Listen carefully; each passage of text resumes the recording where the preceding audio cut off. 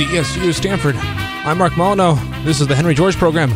This is a show about housing, land use, policy, economics, and more. Today on the program, we have on Alex Baca.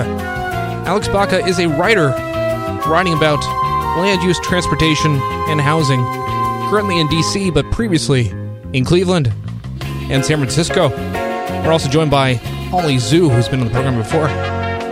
Let's get into it. So welcome, Alex. Hi, thanks for having me. And welcome back, Ollie. Hey. So you have been experiencing the Santa Clara public transit. You were excited about it before you came here. Have you been experiencing it to your full extent? I have been experiencing it to the fullest extent since I lived here. When I took Caltrain very infrequently. So when you were in SF, how often would you come down to Santa Clara County? I think I came down here like twice. Well, and there's not many good reasons to come down here. No, there's not. Yeah. Well, we got the Santa Clara 49ers now, so. Oh, yeah. You have a light rail system with nearly no ridership. Yeah. It's pretty nice, though. I saw a blimp yesterday, in Santa Clara County. That was exciting. I think an important question, your catchphrase, community for Whomst, is it starting to feel like a burden, or is it still a fresh-feeling catchphrase that you'll never get sick of? I think it is still relevant, although I have been told by some parties that Whomst is very 2018, so I need to work on some rebranding. But no, I mean, I think it's generally a funny question. I was trying to, troll people with my Twitter handle with the For Whomst thing, because I was noticing it coming up in the discourse and as a very reactive kind of thing, which I thought was not useful, right? Because by the time you're asking who's it for in a sort of snarky tone, you probably know that it's not for you or not for the group that you're trying to imply that it should be for, if that makes sense. So I find it to be a very reactive and not useful dunk, and I was seeing that coming up a lot, and just didn't find it very constructive. The community for Whomst thing was sort of communities are actually not for most people. We know that. So, immediately reacting to be who's it for in a later stage is not necessarily meaningful. I do think it's a good question to ask at the foundational goal setting part of your process, if you want to talk about project management. Well, I mean, it's a good question. Are our cities fair? Does everybody get what they deserve? But it is this kind of thing. It's if it isn't, this massive win for everybody, we can just say it's not for, it's who's this for? And then it's end. Well, I think your statement isn't so much, it's not anti, that kind of statement. It's more neutral, just saying it's ridiculous how bad the discourse is. I don't know. That's my... Yeah. And the fact that we have to continually, or that it's either an honest question that you can ask later in the stage of something, or that you can use it as sort of a snarky kind of pushback, I think indicates to me that no, we do a terrible job with anything in terms of I guess you could call it universal design or equity planning, which are two terms that kind of drive me nuts, but are useful because they're used. But, I think it's a worthwhile thing to ask, absolutely. But to just treat that as the most meaningful criticism that you can deliver is really reductive and not super helpful. Especially if you're not really willing to follow it up with a real... Because so many people, they just want to snipe and move on and never really engage in answering. I mean, I'm not saying everybody's like that, but there's certainly a lot of people who are not good faith interlocutors. Yeah, and I think in terms of cities, right, or places that people live, when it gets delivered when someone doesn't like something, and they're just well, who's it for? And it's no, it's not for you. It's not for you. And maybe that's okay, actually. Maybe we should be working toward a future where it's okay that things are not for you, because there are many things, and there's abundance, and there's robust choices, although that's a little bit too utopian. But, I feel that sentiment usually comes from people who are, instinctively just, turned off by something, and that's a very natural reaction to grasp, and they just kind of deliver that. But sometimes it's born out of this well, this looks like it's not for me, so therefore I'm going to be who's it for, as a proxy for this just not being fair in general. And it's just it just collapses a lot of stuff that's not necessarily useful. So when people sort of deliver that, as much as it seems asking who's it for is asking someone to unpack something, I would kind of like people to unpack asking, like, who's it for? Like, why would you ask that question? Is it meaningful? Can you do something with it? Or is it just, like, to try to say that, like, oh, it's unfair and I don't like it because it's unfair? Like, articulate why it's unfair. Have you ever been for Whomst in person at any point? It's happened to me once. I mean, I feel like it's just brought up all the time in the debate on whether market rate housing is good for communities or good for the housing market, or it kind of bleeds into the kind of way that people view gentrification as like a very cultural issue, like a primarily cultural issue. It kind of annoys me in a way that is hard for me to put my finger on, but because I feel like it's kind of moving away from the basic question, which is, does more housing construction like help make housing cheaper, or does it make it more expensive? Like, I feel like that kind of thing, it kind of like obscures that question. I'll just say my story. It was a parking lot in Palo Alto being turned into underparked micro units. And, I mean, they're probably still going to be pretty expensive, but I spoke in favor of it. And this kind of boomer who lives in Palo Alto, homeowner, came up to me, like, just afterwards, like, after I was walking back from the podium, and says, like, stopped me and says, "You don't understand. This isn't for you. These are luxury units." Which is just, it's nice. How wrong was he? Micro units are exactly your thing. Oh, absolutely. He has no idea who you are. I want coffin apartments. Yeah. But right now it's a parking lot, so everyone's winning. So follow-up question, Green New Deal for Whomst? Right now, I think it's for everyone in the same sort of brackets of categorical inequities that we already have, which is a very wonky way of referring to Doug Massey's work on categorical inequities, which I really like. He's a sociologist. His book, Categorically Unequal, is something that I reference a lot to sort of show, like, he basically uses a lot of, like, data analysis and sociological research to, like, show what we all know, right? Which is, like, who is disadvantaged in what ways in the many sort of intersections going all the way down. So, it's not so much that he's, like, ranking people on their demographics in an oppression Olympics style thing, but is using actual data to show who is excluded from the workforce, what wages look like when you are, a Black woman or an Asian male, and what that does. So it's very pulled back. He is, again, a sociology professor, and this is totally data driven. There are limits to what sort of analysis this can provide, but I find his work to be very useful, and thinking about things as categorically unequal has been very helpful for me in terms of how I tend to look at policy. So the way that the Green New Deal is written right now, if we're talking about Data for Progress's white paper, which I think is the most zeitgeisty Green New Deal thing out there, even though there have been iterations of Green New Deal proposals in the past decade or so. I mean, to take a step back, yeah. Green New Deal right now, what is the 20-second version of people? It's like, I don't even know what you're talking about. Yeah. So Green New Deal, the idea that we could have a broad federal initiative to put people to work, drive economic stimulus, but as opposed to the original New Deal, have a huge sustainability component given the demands of climate change. So basically the New Deal, but green. I mean, we're going to get cooked in 15 years. So wouldn't it be nice if we can do that, but instead of it being a pain, we can also have it fix the economy too? Right. So it's just a win for everybody in a lot of ways. Yes. Yeah, no sticks and all carrot, basically. All carrot, no sticks. So I think the way that it's written right now is, it's good. There are ambitious climate goals in there that align with some of the agreements that the U.S. made as part of the Paris Agreement. I think all of that checks out. I'm going to get some of the numbers wrong, but it's, certain targets for, net zero, like waste reduction, like that kind of stuff. Definitely agree with all of the big high-level targets, and I do agree with the idea that should be done in a legislative fashion so that it's a legal mandate rather than a policy proposal from a federal department. So what we're talking about is Data for Progress's report, which came out in 2018 specifically, even though the idea of a Green New Deal has been floated previously. And it's getting a lot more talk because the newly elected left-leaning representatives like Alexandria Ocasio-Cortez, she's putting a lot of ink about this out there. Who's that? I've never heard of her.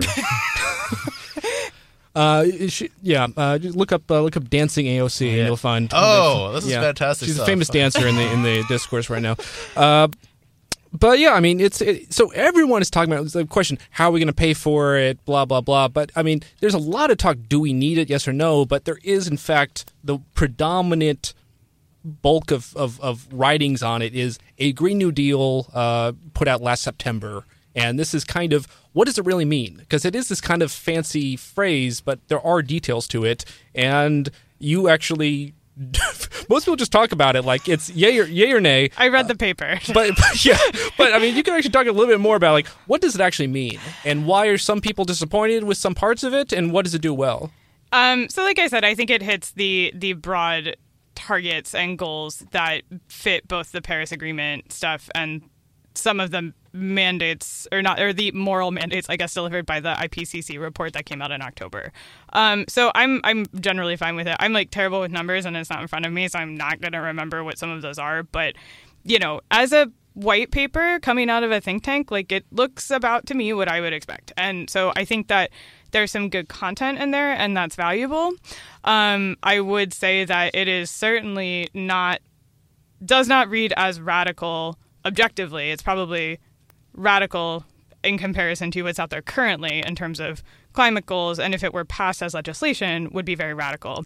I don't think in a vacuum it's that radical. I think there are serious questions about how socialist it is, if you would like to have that conversation. And I think that, like, it doesn't, for me, a big discussion that I was getting into is how it doesn't deal with land use and how fundamentally problematic it is to not talk about where we are spatially when talking about climate, which has a lot to do with where we live spatially. So let me, I guess, summarize, what my take and tell me where I'm right and wrong. So the Green New Deal says, here's a lot of cool goals we have. Let's be carbon neutral. Let's not emit carbon. Let's do all these things that we need to do. And then the second thing is, how do we do it? Let's find ways to inject capital into communities to make green jobs, and we need more electric cars. I mean, and it sounds like the idea of the fact that our land use, our decentralized, sprawly land use that depends on cars, which is very, I guess, the more spread out you are, the more it costs to do infrastructure, and there is inherently energy-intensive things that come with it, and these spatial things aren't really addressed. It seems like it's more addressed the fact we have communities, and the idea that this could change is not even on the table. And some people have said, urbanists just want to stick their urbanist stuff in there, as opposed to urbanists saying, no, actually, this is fundamental to the idea of a sustainable future. Well, what is right, what is wrong in that take? I think that's generally broadly correct. Some of the particulars within that are that, the sort of the discourse, as it were, the sort of like one side was like, yes, electric vehicles are great. However, if what we're doing is just converting all of our existing infrastructure to green stuff, like just making every car but electric cars, then that actually helps considerably with climate change, but it is not that great of a mitigator, because doing a lot of the stuff that we're talking about over a sprawling landscape is very, very challenging. And then you were sort of getting the other side, which was like, well, building is really energy intensive, and so like we should just like electrify like everything and like make sure everything is an EV immediately. I don't think that anybody on the like, hey, let's talk about land use side was ever denying that, right? I think that pretty much, and myself included, would say that like, hey, like, yes, 100% we should have electrified cars yesterday, years ago, decades ago. I believe electric cars were actually produced in like the early 20th century. Like, we have the technology, we should have stuck with that. But like, then there's the land use component, which is just like, sprawl is really expensive, right? If you have people sprawling like all across the country, it's harder to deliver services to them. The electric cars are still running on roads, which are impervious surfaces. There's a lot of runoff. There's a lot of chunks in the Green New Deal about land and, forest restoration and like wetlands and stuff like that, like those things don't become restored if you're continuing to build roads for your EVs. I think that, if in the world without climate change, right, like we would be able to talk seriously about everyone sprawling forever. But that's not the world that we live in. And so it was troublesome to me to see that the sort of like, again, that spatial layout of the U.S. was not addressed. And I think like one of like, I think the biggest swings and misses in the discourse was the idea of saying everybody's talking about housing. It's just missing it. Housing, it takes a lot of energy to build housing. We just need to put no energy to building housing and put all of our energy into making carbon neutral energy production like nuclear power plants. And I think one thing that's obviously missed is the fact if you're not building infill development in cities, it's not like people are not going to live in houses. We are going to build houses no matter what because people need to live under a roof. Right. It's a choice. It's infill or sprawl. It's not neither. Neither is not an option. Right. I have loudly declared on many platforms that I don't believe in degrowth, which is something that you see sometimes is this idea that, we're so busy, we have so many people. What if we didn't have any more people? That seems to me a very, very, very bad approach to things that can only have negative consequences. It's really weird how that is still a thing people say. Like, we just need a lot of people to stop living. That's their solution to the environment. Or like, no more new people, we have enough in any sense. I mean, I think the issue with degrowth is that it's just so vague. Right. Like, it's really easy to look around at whatever tchotchkes our economy produces and be like, yeah, we could absolutely have less of this.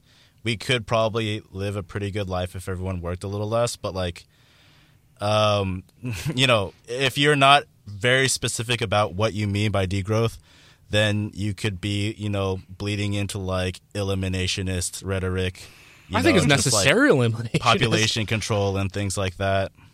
Well, I mean, part of it is saying like everybody deserves a nice big yard and a nice car and you drive it around, but the world can't sustain that. But I deserve it and everyone else, because it's usually the people who are enjoying these things that are strongest to say degrowth. It's Marin County, it's the Berkeley hippie types that are the most to saying degrowth should be our option. And right. And they don't typically, I mean, this is not something that someone comes out as like, I am a degrowth activist, but it's, it manifests itself in sort of like, it's really difficult to park here. And so I think we have too many people here and we don't need any more. Or like, this restaurant is really crowded, there's lines for everything. Like we don't need any more, restaurants that serve alcohol, or like this sense that like, we don't need any more of X. And I think to Ollie's point that some of those things are benign, right? Like maybe we do have too much stuff. Like, okay, that's a reasonable conversation to have, but it's really easy for that to slip into like, oh, we have too many people. And I think that gets you in trouble. So it becomes a turf war of saying who gets our cities. And it is saying we can't share our cities, so we just need to make sure less people are doing it so people are going to be less inconvenienced by sharing. Yeah. And it's just, I think it's like not no one, but a lot of people don't really try to. I said, I talked earlier about like unpacking concepts. Like a lot of people don't really try to pull apart like what they mean when they say that. And it's just kind of a knee-jerk reaction. And I understand it. I, on occasion, drive a car and it's very easy to complain about there not being enough parking. Is that a complaint that I make? No, because I know way too much about like how much free parking costs and why you should charge for parking and why charging for parking means that more parking is available because it's a demand-based system. But like, I know all of that because I've like worked in this world for a long time.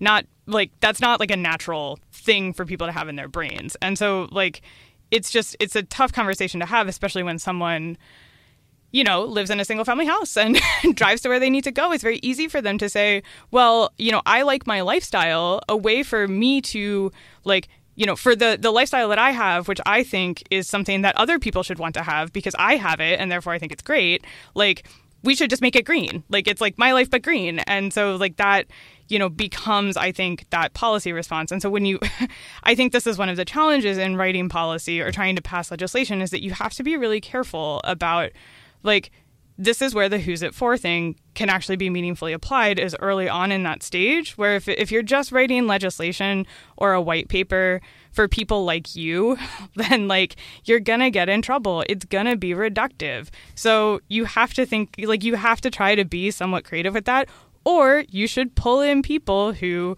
can provide you with some insight, you know, that about like maybe that is about lifestyles that you don't lead, because there's a lot. Everybody is out there like doing many, many different things, and we do tend to self-segregate.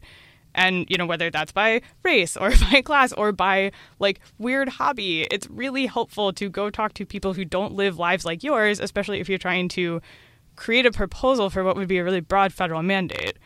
It reminds me of one of my favorite tracks by the Noriegas, the band, the Atherton Climate Action Plan, a real document. And all these awful cities that are just the most privileged cities, they put out this, what are we going to do about the environment? And it's always about, we need better waste baskets or something like really... Oh, hell yes. Just something like that is obviously not going to Solar-powered recycling compactors. Yeah, exactly. Yeah. And that will save us. But, I mean, I think you talk about all these different things, and I think a lot of people are driven by maybe nostalgia, lethargy, and I think, you know, kind of what is a normal style of living. And you've talked a lot in the past about how much of how we live is driven by this ideas of normativity. And yeah, it's like my favorite topic. And I think that, you know, I've talked about this a lot. I mean, I wrote this thing about adult dorms for Slate that I think I tried really hard to make this argument about, you know, okay, so maybe these aren't for you, and maybe they don't fit the lifestyle that you expect other people to leave, which is like, why are you expecting other people to lead a certain type of lifestyle? Like, that kind of moral export is super weird and is like very high energy, and is how we do a lot of policy in this country. That's what zoning is. Zoning is saying we only have one style of living.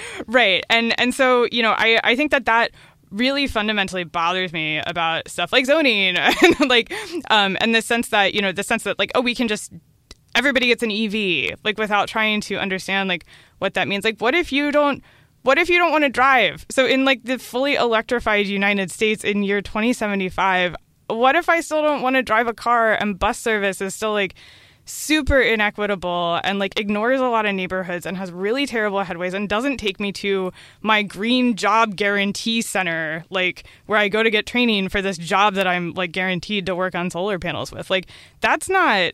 Like, that's like replicating what we have now, but green. And frankly, that sucks. Like, that's not the world that I want to live in. Like, yeah, I do want high frequency, clean buses running on a grid that can take people where they need to go. I also think that is not just like my projection, right? Is that like, that is a moral imperative. And that's the kind of life that I would like people to be living. And frankly, science backs me up. Like, well, it's weird too, because I mean, you have these suburbs, and like suburbs tend to self-segregate into people who like living in suburbs. You know, but then again, it infects our cities. I mean, our cities have this same suburban thinking. You know, you can't escape from it. You talk about this co-op style living. This is right in the heart of a major city, and it's still saying, no, people shouldn't live like that.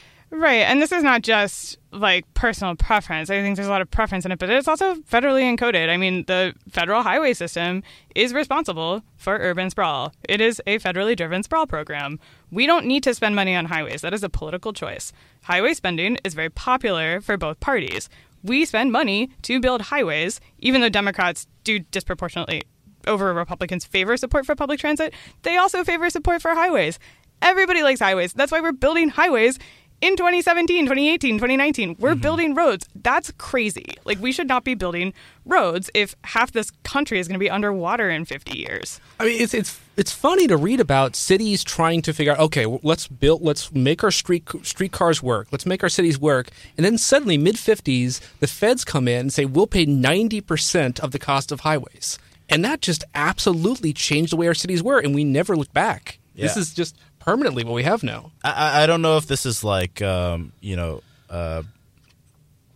super fringe thought, or if this is historically accurate. It's a fringe podcast, so go ahead. Yeah, but I heard that part of their motivation for that was like, it was like a national security thing. Like, they were worried about like, the Cold War and stuff like that, so they wanted sprawl. That's explicitly in documents. Okay, for sure. And they also, the highways are built that you can land airplanes on. Yeah.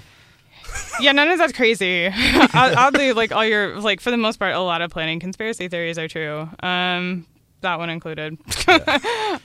So yeah, I mean, this is I think that like one of the other sort of like discursive tangles about the Green New Deal was that like land use is only local. Like, and to a degree, a lot of land use decisions are, well, not even to a degree. Yes, like tangible, discrete land use decisions are made at the local level. I mean, necessarily they happen locally. Yes, we functionally do have a local control system for land use, except the federal government has a huge role in that because it disperses funds to states and regions, which kicks off that planning process where you make those decisions at a local level. And without acknowledging that, then you totally miss like that we have done crazy like distributive, not redistributive, but distributive policy at the federal level through highways in terms of land and where people live and how it works and how they get around. So for the federal funds, are you talking about like CDBG grants or is it more broad? It's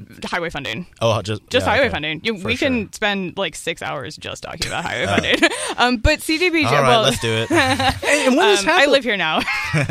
and who did this help? The people who already had cars and moved out in the suburbs were helped, and the people who were left behind in the inner cities who were not the first to get cars were the people this explicitly was not helping. And was there a racial and class segregation to this? Absolutely there was. Yeah. And so, we have created a U.S. in which you functionally have to drive. Driving will be your best option. You can live in Manhattan or a few other places. There are exceptions. But for the most part, yeah, driving is like the most, it's not only the most, it's the most normative because it's the easiest thing to do. And we favor that. Everything we do favors that. I walked from the Caltrain station to get here because like I like looking at how stuff works. And so like I don't know what intersection I was at because all of the intersections are huge. Were you going to Palm Drive or were you?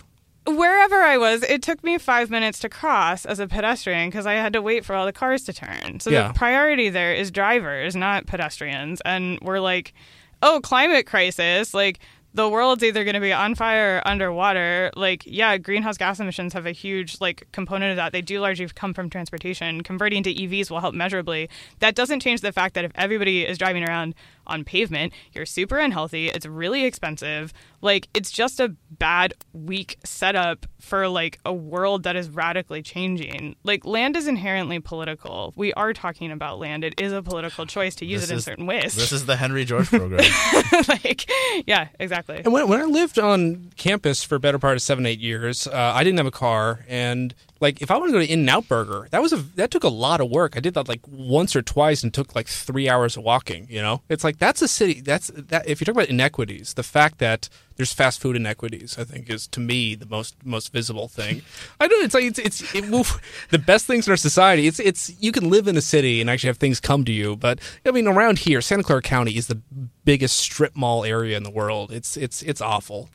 Yeah, the land use situation around the Caltrain stations is like straight up climate denial. Like, so to transition to the fact, I guess I first saw you on Twitter because you were in Cleveland at the time, and you were talking about urbanism in Cleveland, which perks my ears up because I'm from Cincinnati, and I'm very interested in what urbanism, what can be done in these areas. And I mean, the short answer is it's if it's hard to do stuff here, it's harder there because there is not only this implicit hostility, but a lot of explicit hostility too. But why don't you talk about your Cleveland experience? What are the biggest differences you see here versus other places? Yeah, so I think it's both easier and harder, if that makes sense, right? It's like one of the great existential frustrations that I had with being in Cleveland and with Northeast Ohio overall is that like they are 10 to 20 years behind. So in many ways, it's very easy to envision them just like skipping over the present and being 10 to 20 years ahead. And I think a lot of that attitude like permeates a lot of stuff in Cleveland where everybody's so aware of the potential, but it's really hard to implement it because the government is very sclerotic. my experience with the Cleveland City Council was that they were not necessarily proactive in passing policy. Northeast Ohio's political structure was pretty weak overall. Everything was funded by a foundation, so it was very much a situation where sort of philanthropy was doing the work of government, which is something that I find very troublesome. So it felt like there were a lot of things to do, and just it felt incredibly difficult, but it was you could see it. And in some ways, it was a different type of existential dread than living in the Bay Area when I lived here, because in 2014, 2015 in San Francisco, it felt like it was never going to get better. And I think that watching sort of the sort of rising tide of housing advocacy, which is in many ways explicitly political, which I think is super important to any sort of movement. And I appreciate that not everybody, but a lot of people out here have recognized that, rather than sort of trying to stick with the general sort of liberal coalition building kind of friendly back channeling that I think doesn't do anybody any favors, especially advocates when they're trying to push for a different world. Slight tangent to say that San Francisco in 2015, when I left, it felt like it was never going to get better. And it felt like I didn't have a place to plug into. A lot of the housing stuff had not come online yet. And so it just didn't, I felt like I didn't have a space here. And I was one of the people who was privileged enough to afford it. So what was a deadlock you saw here that you don't see in Cleveland? In Cleveland, it's just I think that potential is much more visible. It's hard to explain until you've been in, and Cincinnati has retained a lot of its urban core in a way that Cleveland did not. I mean, just riding my bike on the east side of Cleveland, it was just we have so much space and we have this grid and it's flat. And to me, someone who recreationally walks from a train station to see how long it takes me to cross an intersection, to me, I was able to look at that and say oh my God, we can take space away from cars and we can run really frequent buses and we can set up bike boulevards and we can build places for people to live and have all the green space that people claim they need when they want to reject housing. We have space for it. We had the physical space. And that's not to say that things in San Francisco felt different. It was a different context. This is kind of an apples to oranges comparison, but it felt like it was possible in Cleveland, in part because it was cheap and there was space. And everybody, when you deal with an art scene, people will always tell you oh, affordable art space is really hard to come by. And I got out there and was trying to do some of this stuff, and it just felt it did feel really existentially hopeless. It was you hit a wall everywhere you turned with someone who was just things will never change. This is the way that it is. And politicians were really sclerotic, and my council member was way more focused on constituent services than trying to pass the rewritten complete streets legislation that I gave him. That kind of stuff. And it was just these kind of continued microaggressions of just Cleveland, this is so difficult. I wrote this blog post called Emotional Labor in the Rust Belt, and it bounced around more than I expected. And a lot of people were this totally explains how I feel, this sense of having to in the more traditional sense of emotional labor, of having to display outwardly a sort of sense of community and love for a place that is deeply broken in order to both further your career and accomplish your goals or your project deliverables or whatever, which is, sort of this sense of emotional labor, which was initially written about airline stewardesses who had to sort of moderate and modulate their facial expressions and their behavior to make their passengers feel comfortable. That is how living there felt.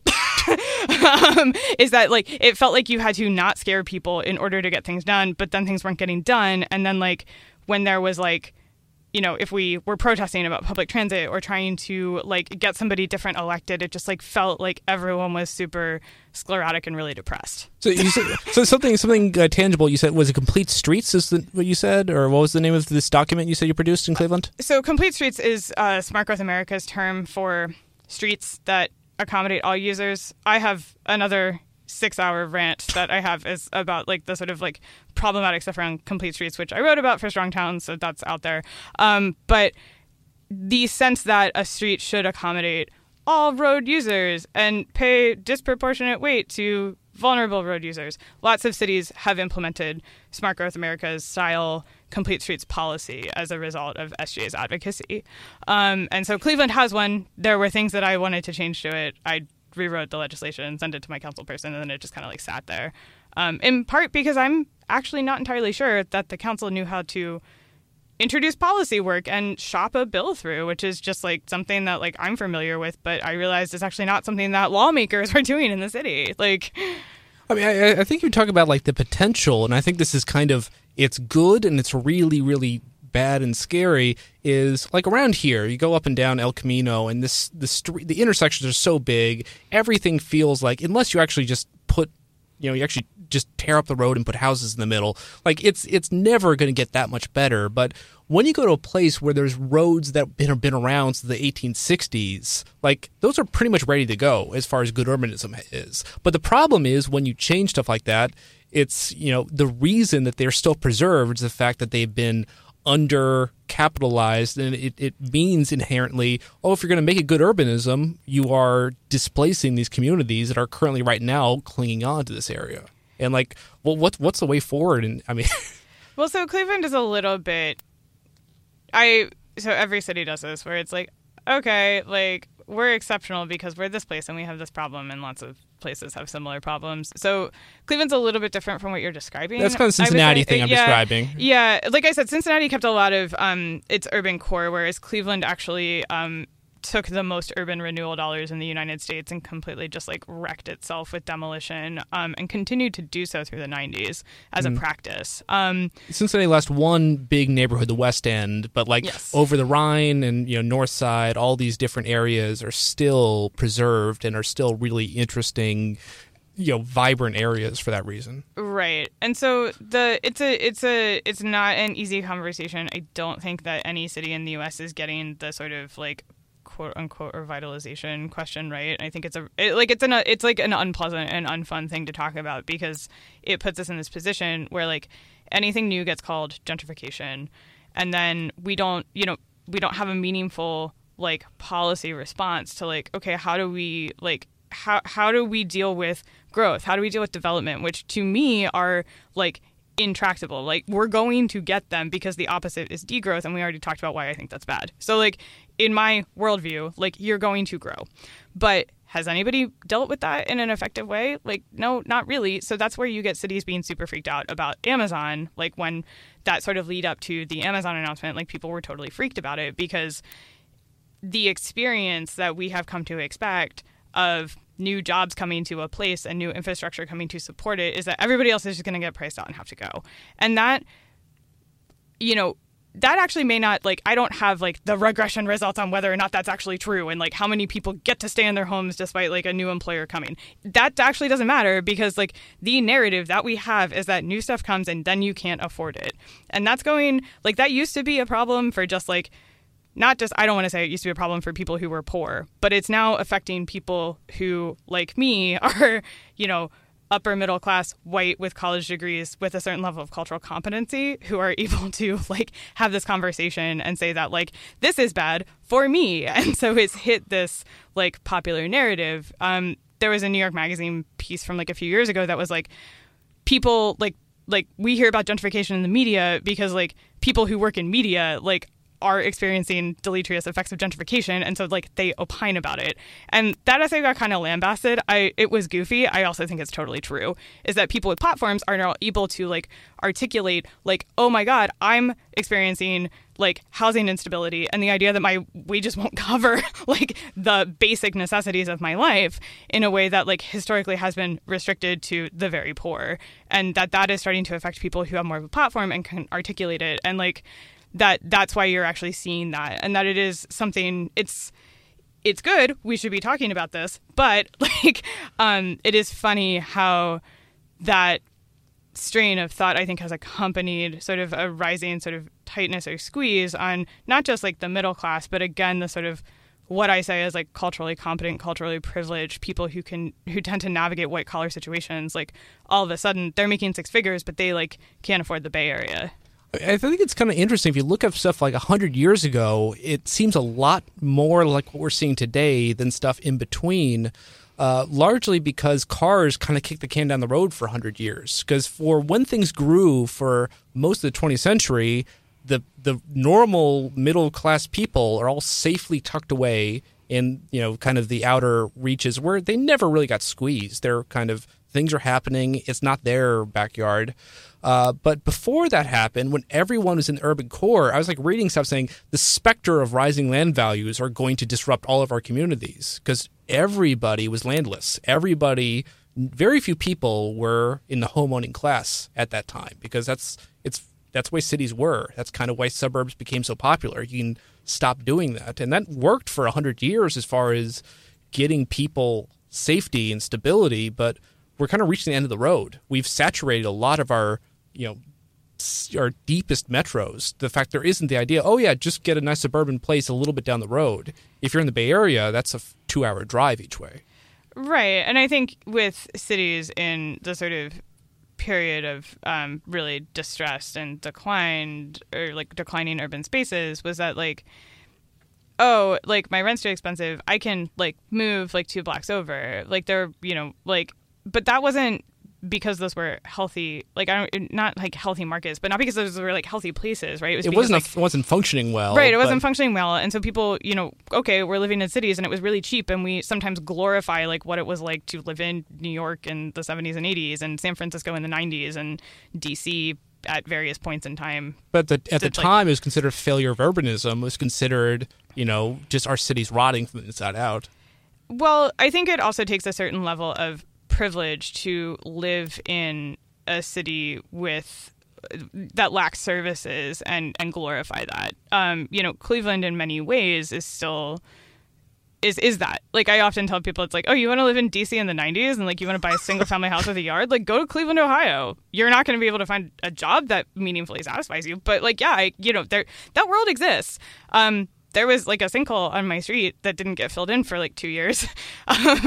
Once I'm no longer there, but I've been seeing people's power is going out weekly plus through the Cleveland Public Power system. This is Muni Light, which became Cleveland Public Power, has long been very, very troubled by service stuff. It sounds so authentic and so real. Sounds so authentic and so real. And so but it really takes a certain level of privilege to live in a place with that, without strong services and say, oh my God, this is not even how wonderful, but to be able to reflect on that and say oh my God, it was amazing. It was so cheap. Yeah, sure. My house in Cleveland, my mortgage was $1,400 a month.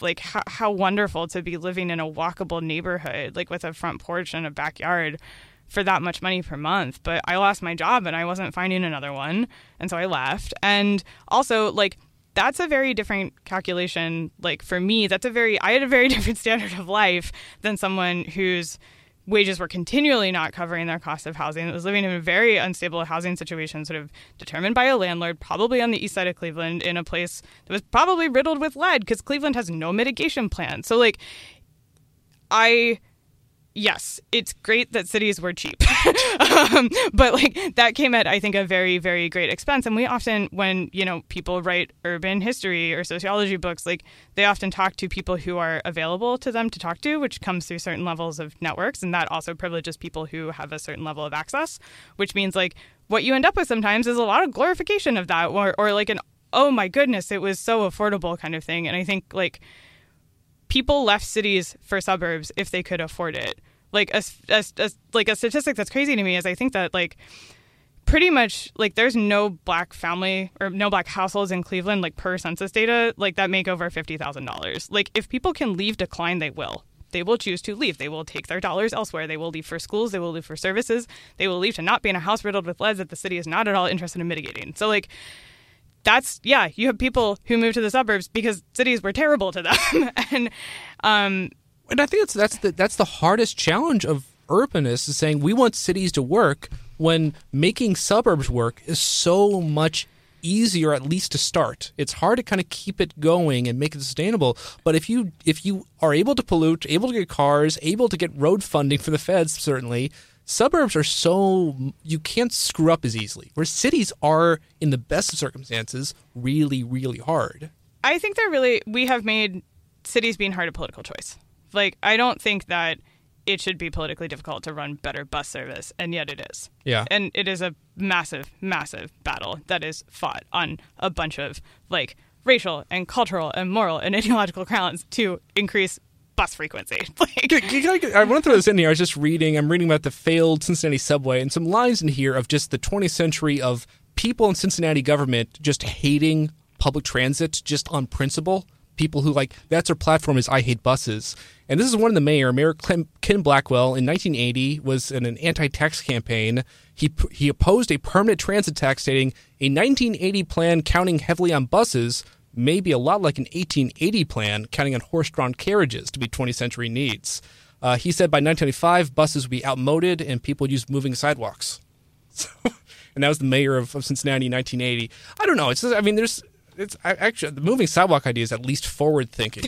But yeah, that actually sounds really cool. I mean, that sounds awesome. It's not going to happen, but scooters are like you have your own slice of the sidewalk and it moves, sure, right? Yeah. Is that how that works? I mean, you can't, and that's what the Hyperloop is here now. Everyone's like, oh yeah, Elon Musk's going to fix urbanism. Everything's going to work. It'll be easy and painless. But how often do you face people who just hated buses in Cleveland? A lot. And even like a lot of people who took transit there would take the train. And so their preference was the train, not buses. Buses are seen as like slow and for poor people and scary. Oh, yeah, for sure. Which sucks because they're super efficient. Yeah, it's like easy to expand. You don't have to deal with all the land. Easy to expand, politics. Easy to move. You can, the one land politic thing that comes up is like dedicated bus lanes, which we should just, sure, yeah. in world of climate crisis, we should have them everywhere immediately. That is not hard to do. But yeah, people don't like buses, and it's like they'll express it as like, I don't really like the bus. Like, I'm not super comfortable with it. I prefer to take the train. And there's like, were you to unpack that, there's a bunch of different reasons that lots of people offer. I think some of them are above board and well-intentioned, and some of them like lean towards kind of racist and bigoted. But yeah, sure, I will accept that like for people who are able to conceptualize like rail networks, which sometimes is a little bit easier than bus networks, often transit maps, like the rail lines are way easier to read than the bus lines. Like rail is perceived as more reliable because it's fixed and permanent, and the trains ostensibly come more reliably because they don't get stuck in traffic, but we could make buses just as reliable. Buses are great. I love buses. Cincinnati trains get stuck in traffic. They built this downtown streetcar. It took 30 years, and now they just ride behind cars. Yes. That's the same case with the DC streetcar. But once again, that's a political decision. Not necessarily a planning decision. Like that, the decision to not give it a dedicated lane, physically dedicated lane that was then enforced is like 100% a political choice. I think that goes back to like, it's like, we treat cities like they're really hard, and we treat housing like it's really hard, and we treat transportation like it's really hard. And like, I'm not saying that the stuff is like, oh, like you just like flip a switch and it's fine, but like we put energy into stuff, right? Like there's plenty of people in positions of power that are putting their energy into whatever they might want to put their energy into. There's not really an interest or an imperative, or like people have not wrapped their brains around like why it's important to do like city stuff, whether that's housing or transportation or even, public health or what have you. So like it's just easier. Like I said, did I say this already? But most Americans live in suburbs, and in America our suburbs sprawl. They're not gridded suburbs around transit stops. They're cul-de-sacs. And so like when you're coming from that, like that's what you think the world is. Like that's what you think the norms are. And so even though like, yes, lots of people live in cities, most Americans live in suburbs, most suburbs sprawl, people think it's weird that you don't drive somewhere. That's why car ownership is aspirational. Like when you talk to people who are riding the bus, they're kind of like, I would in many ways prefer not to be doing this. So, yeah. That it's not just people's experiences growing up. Like it's embedded in American pop culture. Like, if you ask someone who's in like Russia who has never lived in a single family house what a house looks like, they'll just draw like a Simpsons style like single family house. Yeah, it's totally wild that like our cultural export is like so crazy. I'm trying to think, like if someone is getting on a bus in a movie, it means they're hitting hard times. Things aren't working well for them. I'm trying to think, has there been a neutral occasion at any time recently someone gets in a bus because they just want to get to somewhere? It's everything's so loaded culturally, and I guess that's a question: is this a cultural battle to be fought primarily, or what? Like, if it is a cultural battle, what do we do about it? Can you fight a culture war? Well, I mean, this is a question for like advocacy a lot, right? And like my day job is advocacy. and so I think that historically, like we have said, we need to change hearts and minds, right? Is that we want to tell a really great story that convinces people that our worldview is worth attaining, and we want them on board with our mission. Hopefully they give us money so we can pursue that. And I think, you know, there's been a long history of advocacy preferring marketing to advocacy. And that, you know, to my comment of like, it's been interesting for me to watch, like the San Francisco housing advocacy work has acknowledged that this stuff is explicitly political in ways that the DC region has not, or we in DC will talk about it being explicitly political, but we're very timid in some ways. And that we do prioritize relationships and the capacity to, you know, work those relationships in our favor. When you say political, do you mean it's people knowing that people are going to work with their self-interest as opposed to just saying, let's get, you know, fun ideas out and we'll all win? The fundamentally elected officials set the priorities. Like planners don't. So, you know, for the Green New Deal, right? Like Data for Progress is not doing the Green New Deal. The only way that happens is if someone writes legislation and it gets introduced and then we start figuring out how to implement it. That's not like, you can write as many white papers as you want. Like fundamentally, it doesn't matter until somebody has like a level of power that they get a hold of it and then they can actually do something with it. Yeah. So like, I always try to think about that. But, you know, to your point of like, like, can we change this? Like, is it a culture war? Like, yeah, it's a culture war. It's also like you can just make a choice and that can change the culture. Like I really firmly believe in that. And so like we can make a chance to override some of that. We have a chance to override some of that conditioning. I think that like the moment that we're in right now is very interesting because we do have, like I said, a sort of moral mandate from the IPCC report to do things very, very differently. And we're going to choose not to. Like, I think that, like, we're already, like, we're doomed. Like, we're I am, like, I have no designs on this being, like, a positive outcome. But, like, we can try. We can say we tried. Sure, yeah. We're willing to do whatever it takes, but we're not willing to give up free parking or any of the other things we enjoy. Some things are off the table. That's a human right, is free parking. Well, what I want to know is, do you think that given the tools and the resources that the federal government has, could this version of the Green New Deal or another version like override the local political obstacles and the cultural conditioning? Yeah, totally. I mean, I think that you would have to write it really strategically. It would be very challenging. It's going to require a lot more sort of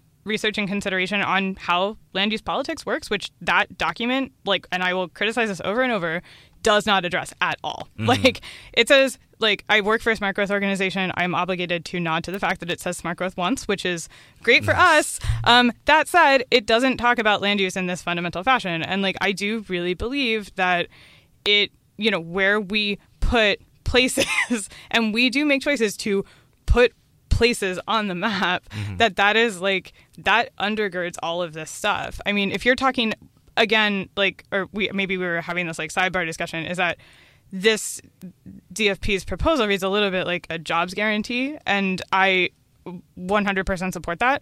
But it's wild to me to read something that's a jobs guarantee about green jobs that doesn't talk about spatial mismatch, which is this idea that, like, you live somewhere, but your job's really, really far away. Like, we don't put jobs near people, in part because of zoning, in part because of corporate choice. Like, there's a whole intersection all the way down of, like, why jobs are not near people. And you have people living in San Francisco commuting to the peninsula, or you have people living in, like, Western Maryland commuting to DC, or from Southern Maryland commuting to DC, or Northern Maryland commuting to, or like Pennsylvania commuting to Baltimore, or whatever. So to have a jobs guarantee that also purports to be a redistributive document that's ostensibly going to redress, like, the racism and inequities, like, in some ways instituted, like, enshrined further in the original New Deal, and not talk about spatial mismatch, which disproportionately affects, like, poor people and people of color because their jobs tend to be very far and they pay less, is totally weird to me. So there's a lot going on there, right?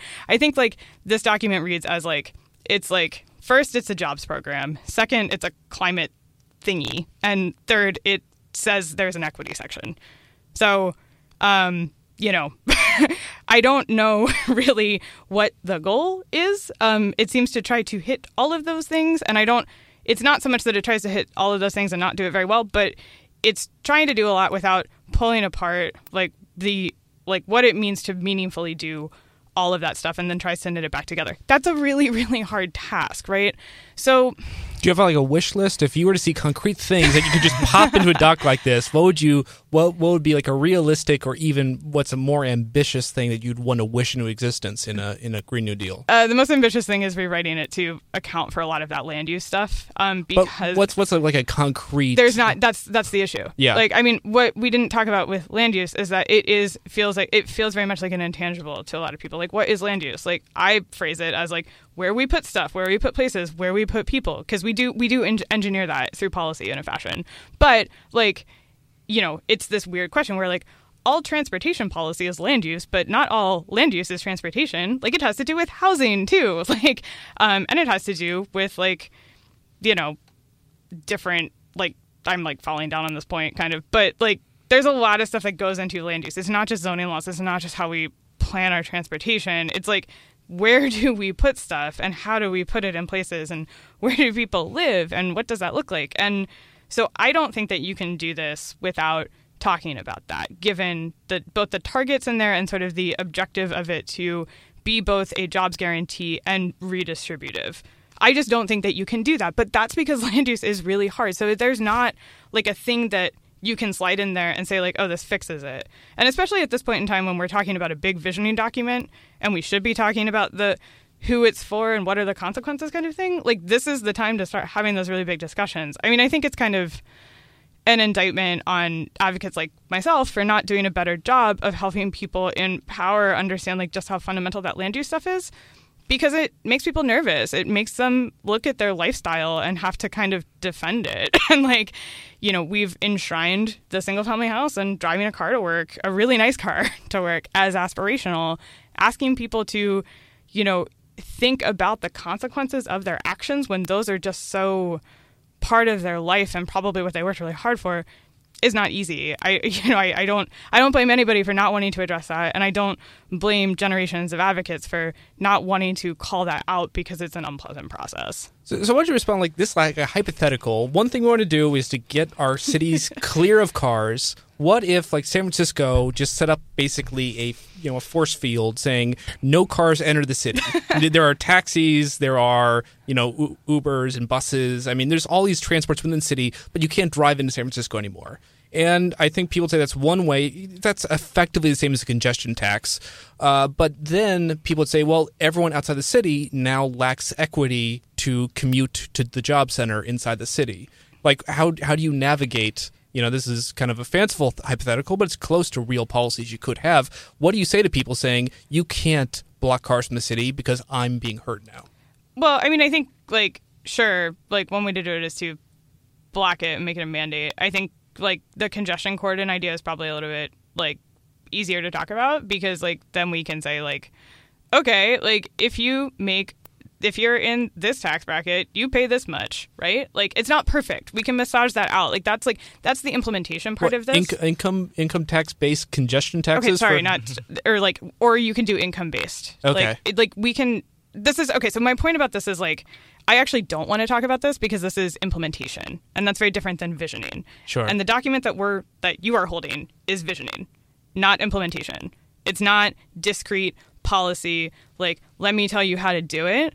And so I get really intense about this stuff because if you don't have really strong goals when you start, then it's just going to fall apart. So when you what you need is that sort of foundational belief that reflects what's supposed to be in this document. I don't want to totally slam the authors. I think they 100% believe in what they put on paper. And so, I would hope that going forward that any sort of legislation or policy designed to implement that stuff is reflects those original goals. So you always have to be returning to that document. You have to stay really, really honest about what you put in there. So right now we're working on that big picture thing. And so it's really important to make sure that those goals and stuff are in there. So when you start talking about hypotheticals like congestion cordons or car force fields or whatever, that you can start connecting those dots and actually making things that work. So whether it's income-based charging for like a congestion cordon, or it's give like people who don't make a lot of money, like I don't like totally, or I guess in this situation I would also like transit to be free. I don't know, like, you know, that's actually like not super interesting to me, as dismissive as that sounds, but like because I have seen so many plans that are like weak ass plans basically, like that have like not really been able to hold on to themselves throughout that implementation process. And we do a lot of planning. Centralized planning is actually really valuable. It like having to retrofit can be very expensive. So like you do want to be strong from the offset. Without doing that and without recognizing like some of the things that are actually driving the reasons why we're here in the first place, like then it's almost not super helpful to talk about like what are some of the really cool and innovative policies that you could start implementing. I mean, do we need more people? Like, this is a very smiley face. Everyone can win. You know, we can have our cake, eat it too. We have these clean jobs that are great, and then we fix everything, and nothing ever gets bad, everywhere. I mean, but I guess the question is, where I'm thinking is, what is my vision? My vision would be, one, we have to share our cities. Is that going to be tough? Yeah, it's going to be really freaking tough. We need to actually account for the fact that pollution is something we get for free that we should be paying for. Is that tough? That's incredibly tough. Is it going to be painful? All of this is going to be incredibly painful. Does it need to happen? Absolutely. It's a bare minimum. I mean, but is that just, should you just shut up if like all you have is to be kind of gloomy and say we need to eat our vegetables? I don't know. Well, okay. So I think that so trade-offs are real, and I don't ever like to talk about policy without talking about trade-offs, because like you do have to lose, right? There are situations in which you are growing the pie, and then there are situations in which like the pie's not going to get any bigger. We're working with what we've got, and that's where that redistribution question comes in. I talk about that's what socialism is. That's what socialism is. I find a very good example of this to be literal physical streetscapes, not unlike the complete streets thing. You know, it's like you look at a roadway and it's pretty much like 100% dedicated to cars, right? It's cars, parking. There's a sidewalk. I would not count the sidewalk as part of the roadway. So let's say the street is 100% cars. Cars have won. Cars have won. So like redistributing space on that street means taking space away from cars. Like you are literally taking space away from something. You are taking something away from something. And that's why bus lanes are socialism. Bus lanes are... Well, yeah, depending on who you talk to, they're also gentrification, so be careful. But, you know, my point is that when you have something that has a very large share of whatever asset you're working with, then, like, yes, you have to redistribute it. But streets where the bus has dedicated space and people can safely bike and safely walk, maybe you expand the sidewalk and you put in bike lanes, and maybe you even get some bioswales, or, like, at the very least, you get a dedicated bus lane. That street actually works better for a lot more people, because more people can ride a bus than drive cars. And presumably, in this really wonderful hypothetical that I'm laying out, the bus is running frequently enough that people are choosing to ride that over driving their car. In our future, gas should be a lot more expensive, parking should be a lot more expensive, your car should be a lot more expensive. So, you know, it's not so much. I think a really important point is that, like, yes, trade-offs are real. People will have to give things up. It will be painful and it will be difficult to go through that change. However, again, beautiful utopian future, you may find that that's a good thing. You might find that you enjoy vegetables. Like, Brussels sprouts are delicious. Carrots are delicious. Like, you might actually enjoy that. We just don't give ourselves... It's hard to illustrate that to people without them actually, you know, it's hard to tell that story. And it's hard to, like, you know, I know I said that, like, advocacy, I think, has leaned more towards being a marketing campaign than actually trying to move the needle sometimes. In that way, telling that story and illustrating that can be really helpful. It's instructive when people can ride bikes and feel safe rather than ride bikes and feel threatened. And that helps them understand why you might want to install bike lanes. It doesn't always stick, in my experience, with that advocacy side. However, to your point, you know, are we doomed to be miserable? Like, yes, things will have to change. That process will be painful. The outcome, I don't think, has to be so awful.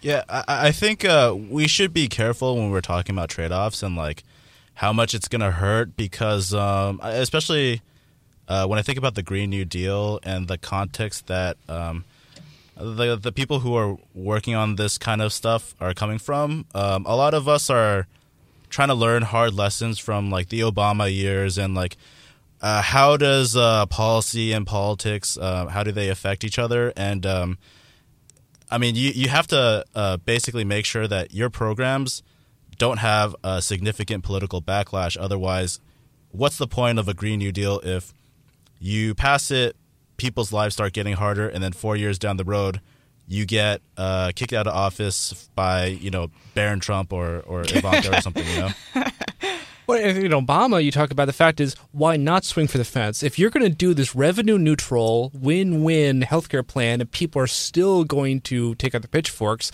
you might as well try for something more ambitious. Yeah, exactly. You're going to get called a commie either way. Right. And I think that goes back to that sort of question about visioning, is that you should be very firm and hard and aggressive and hard to your ideological side when you propose something, so that implementation, when you start going through that implementation process, which is very different than the sort of idea generating big policy thing, is that you can consistently loop back to that and say, are we satisfying these goals? But I think you're right to bring up what happens, in some ways our system is set up to it's easier to override executive power than I think our common narrative leads us to believe. And so if somebody's looking for a way to do that, I don't think it's terribly difficult. So part of the sustainability question is how do you make your policies sustainable, right? It's and how do you make your policies resilient to that kind of change? We should be talking about that, not just with how do you make places sustainable and resilient to change, but how do you make the laws that get them there. Yeah, I even think the framing of this as the Green New Deal is already trying to bake that resiliency into it, by design, rather than just framing it as a carbon tax, which is just going to punish consumers or something like that. Right. And there are definitely there are strong goals in this document. Right. there are good things that should be on paper. They just if you ask me, I'm well, they need to talk about land use, and I think it's fundamental, which is I think why you had me on this podcast as a person who thinks that land use is fundamental.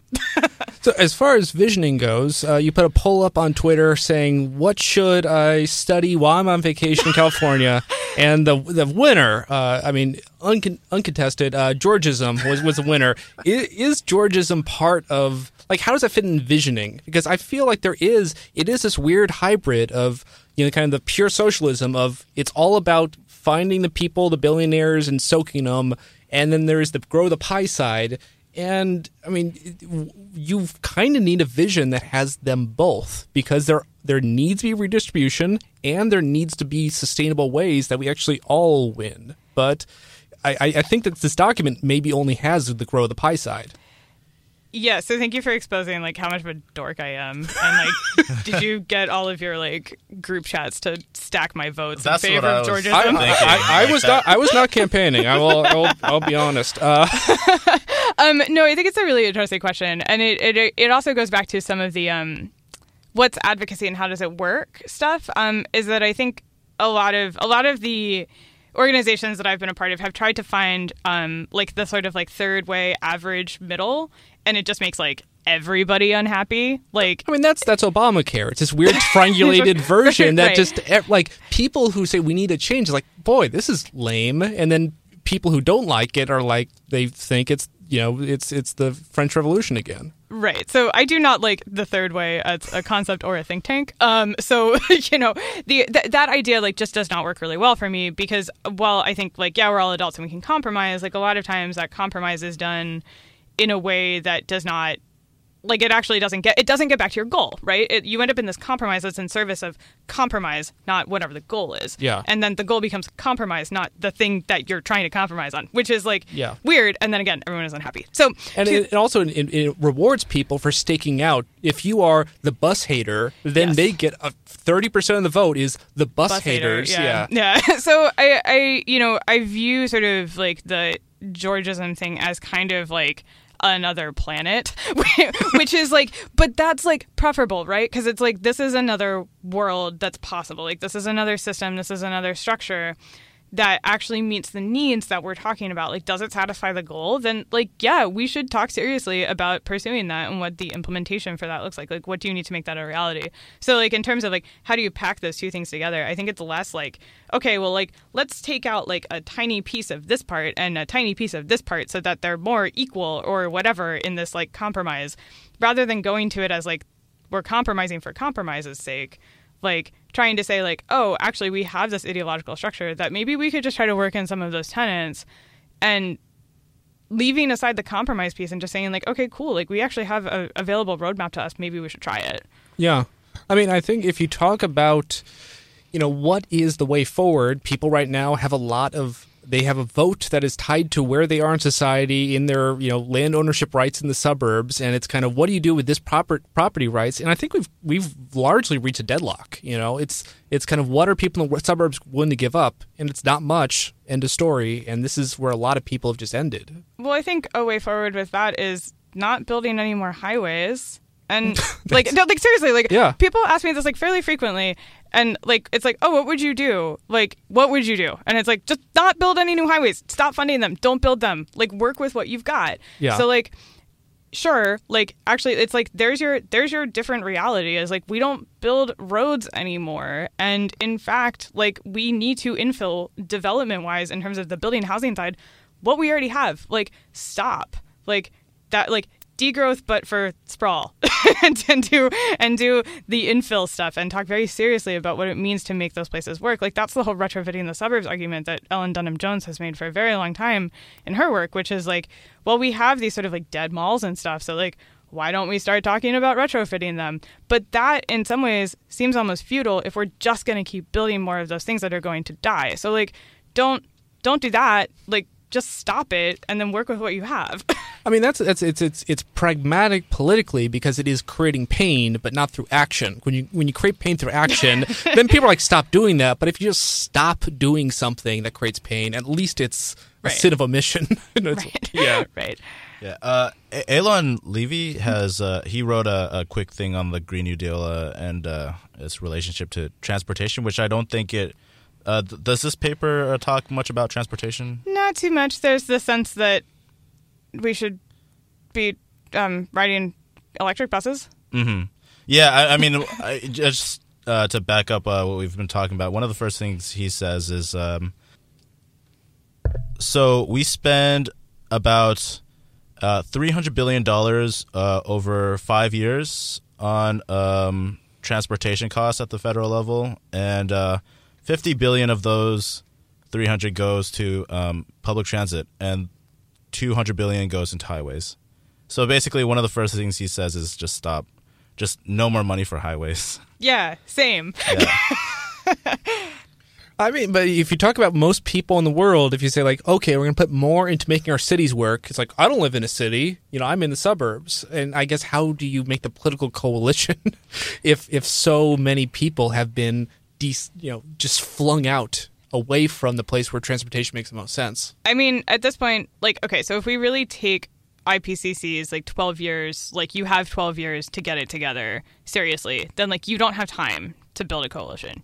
You don't. And like, yes, people need to be made comfortable. I agree with that in the sort of scenario where we have luxury, like of the luxury of doing that. But like, I don't think that we do. And that is the thing that kills me with a lot of these like climate discussions, is that like we talk about it as if we're in like normal healthy timeline, and like we've been kicking the can down the road for decades. Like environmentalists were saying this stuff in the 70s. I have my issues with 70s era environmentalists now, but they were not wrong about oil and about climate change. And so like this sense that like we can do the sort of traditional sense of like, or the traditional like coalition building and making people feel comfortable and getting people on board and lining up allies is like, this is where this is something that I tweeted, was that like, the issue with centralized planning like was not Robert Moses. Like Robert Moses was the problem. Or, no, I'm getting this wrong. It's like Robert Moses was the problem, like not centralized planning, right? Like we are looking at a scenario in which like the urgency is like, this like very much keeps me awake at night. Like to the mental health level of the climate thing is like tough for me. Like I can't read about it because it freaks me out. And like, and I know what I need to know about it, which is that we're totally screwed and we're going to lose. And so to me, that is so very different than where things were 5 years ago. Like not just for me personally, but like on the discursive level of like looking at natural disasters. You guys just had a ton of wildfires. It hasn't stopped raining in DC, and now the ground's so saturated that things are flooding. And, people are having like real hypothetical, like these conversations where like the party hypothetical conversation is like, oh, where are the climate refugees going to go? Like when like all the big cities are underwater. And it's like, this is horrifying. And so a long way of saying that, like, I don't think that we have time to do that. And I think that, like, it's important to account for, like, people's feelings, certainly, and also to go back to that categorical inequities conversation, to account for, like, who may disproportionately suffer when these changes are made, and what we might need to do in terms of, like, reparative policy to accommodate that, whether that's financial, whether that's providing way more, like, support services, like, what that looks like. But I don't think that we have time. Yeah. And I think that, like, we're having this conversation because that paper exists, because at least someone has sensed that we don't have the time. And so that's kind of where I fall on this, is that I don't think that there's a way to make this popular. I do think that we can make changes, we can go through those painful changes, and people may find that their life is actually improved. But I don't think that we necessarily have time to sell them on that vision. And in many ways, like, advocacy spaces like the ones that I've worked in have had decades to sell that vision, and we have done so maybe not unsuccessfully in the face of the constraints that were leveled at us, but we certainly didn't present something so convincing from the bottom up that federal policy changed meaningfully. And I think that's what has to change now. I mean, when you talk about Robert Moses, saying he was the problem, not central planning, part of the thing, he wasn't really just a bad egg. To make it politically feasible, you have to, who is going to lose? It's the people who are politically weakest, the minorities, and everyone else. The city is willing to stick with the bad end of the stick. But it's, and I think if you talk about maybe one of the biggest issues we have is everyone is willing to make someone else suffer. If you are part of the urban renewal, you can clear the slums and make some people, change the way they live. And if it's a populist message, you make this, hypothetical few billionaires have the brunt and everyone else just lives normally now. But I think people, the environmental message is take shorter showers, do a few little things to make you feel better. And there's not only this message that the large bulk of the people of the country are actually responsible for the environmental cost, and we actually all have to do a lot. I don't know. Right. And I think that, like, so I'm reading Randy Shaw's book right now, and, like, I keep writing in the margins, like, constituency building, because, like, or, like, constituency ? Because so much of the, like, for lack of a better word, like, case studies that he uses in his book, which is a lot of stuff from the Bay Area, obviously, but also some stuff in Austin, and Seattle and Denver and what have you, is, like, the dynamic is, like, politicians, like, listening to people that they perceive to be their largest constituency. But that's not, like, that's meaningful, or, like, that's not meaningful, because, like, what does it mean to, like, be an elected representative of, say, 1,000 people, and you think that the 100 people who show up continuously are representative of your constituents? Like, that's, like, you're lying to yourself, you're lying to your public, and, like, frankly, like, probably 85% of people, like, really don't care what happens as long as, like, their services are still fine and, like, they can actually park their car, which I hate to admit, but, like, so for the most part, like, people are like, nah, I don't really care. And then there's that, like, top tier, they do tend to be homeowners, they tend to be white, especially in the housing debates, that are, like, viewed as, like, the constituency. And, like, are they? They're probably not. But we haven't done a sort of, like, all of our engagement processes are totally broken, favors that. This idea that, like, decisions are made by people who show up is, like, total crap, right? Because, like, the people who have the luxury and the privilege of showing up, like, are usually, like, even if they, like, support the project, which is rare, they're, like, a tiny fraction of that constituency. And so we just endlessly perpetuate this idea that, like, for all the, like, long-standing historical reasons why homeowners are viewed as more valid than renters, which is total, like, that's also a lie. But this idea that, like, oh, you have to show up to the meeting to it's easier, it's politically easier for us to do this, like, if we have support for things. And on in a day-to-day basis at my job, I'm happy to get people to go to meetings.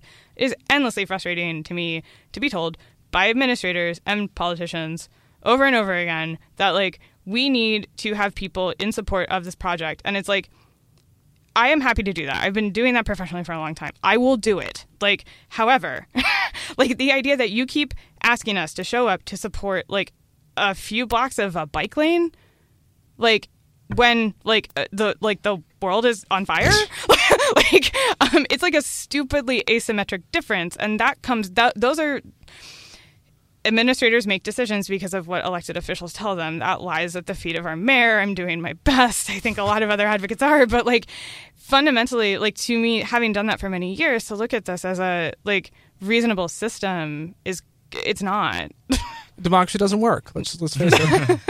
I would like to believe in the democratic experiment. But it does depend upon who can be the most annoying, and unfortunately, there is an asymmetric arms race of the people who are most annoying are the people who have a special interest they want to maintain, and people who want to create a positive vision has real change.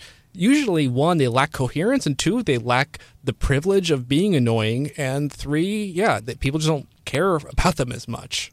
And it goes back to that sort of like norm setting is like people who show up tend to represent what is already the default, right? I mean, that's what's always been very striking to me. Like I lived in Bernal Heights when the mission moratorium was being kicked around. And like, to me, I was like, well, like, isn't this how we already do it? Like, isn't this I understand like the political reasons that this proposal came to be what it was. But like, I was like, is this not already like our default standard? Our default standard is already functionally, if not literally, a moratorium on building. And so that was like the first time that point was like super, super clear to me, is that a lot of times like we don't pass laws to change things. We pass laws to enshrine things or encode things and to sort of double down on what we already do.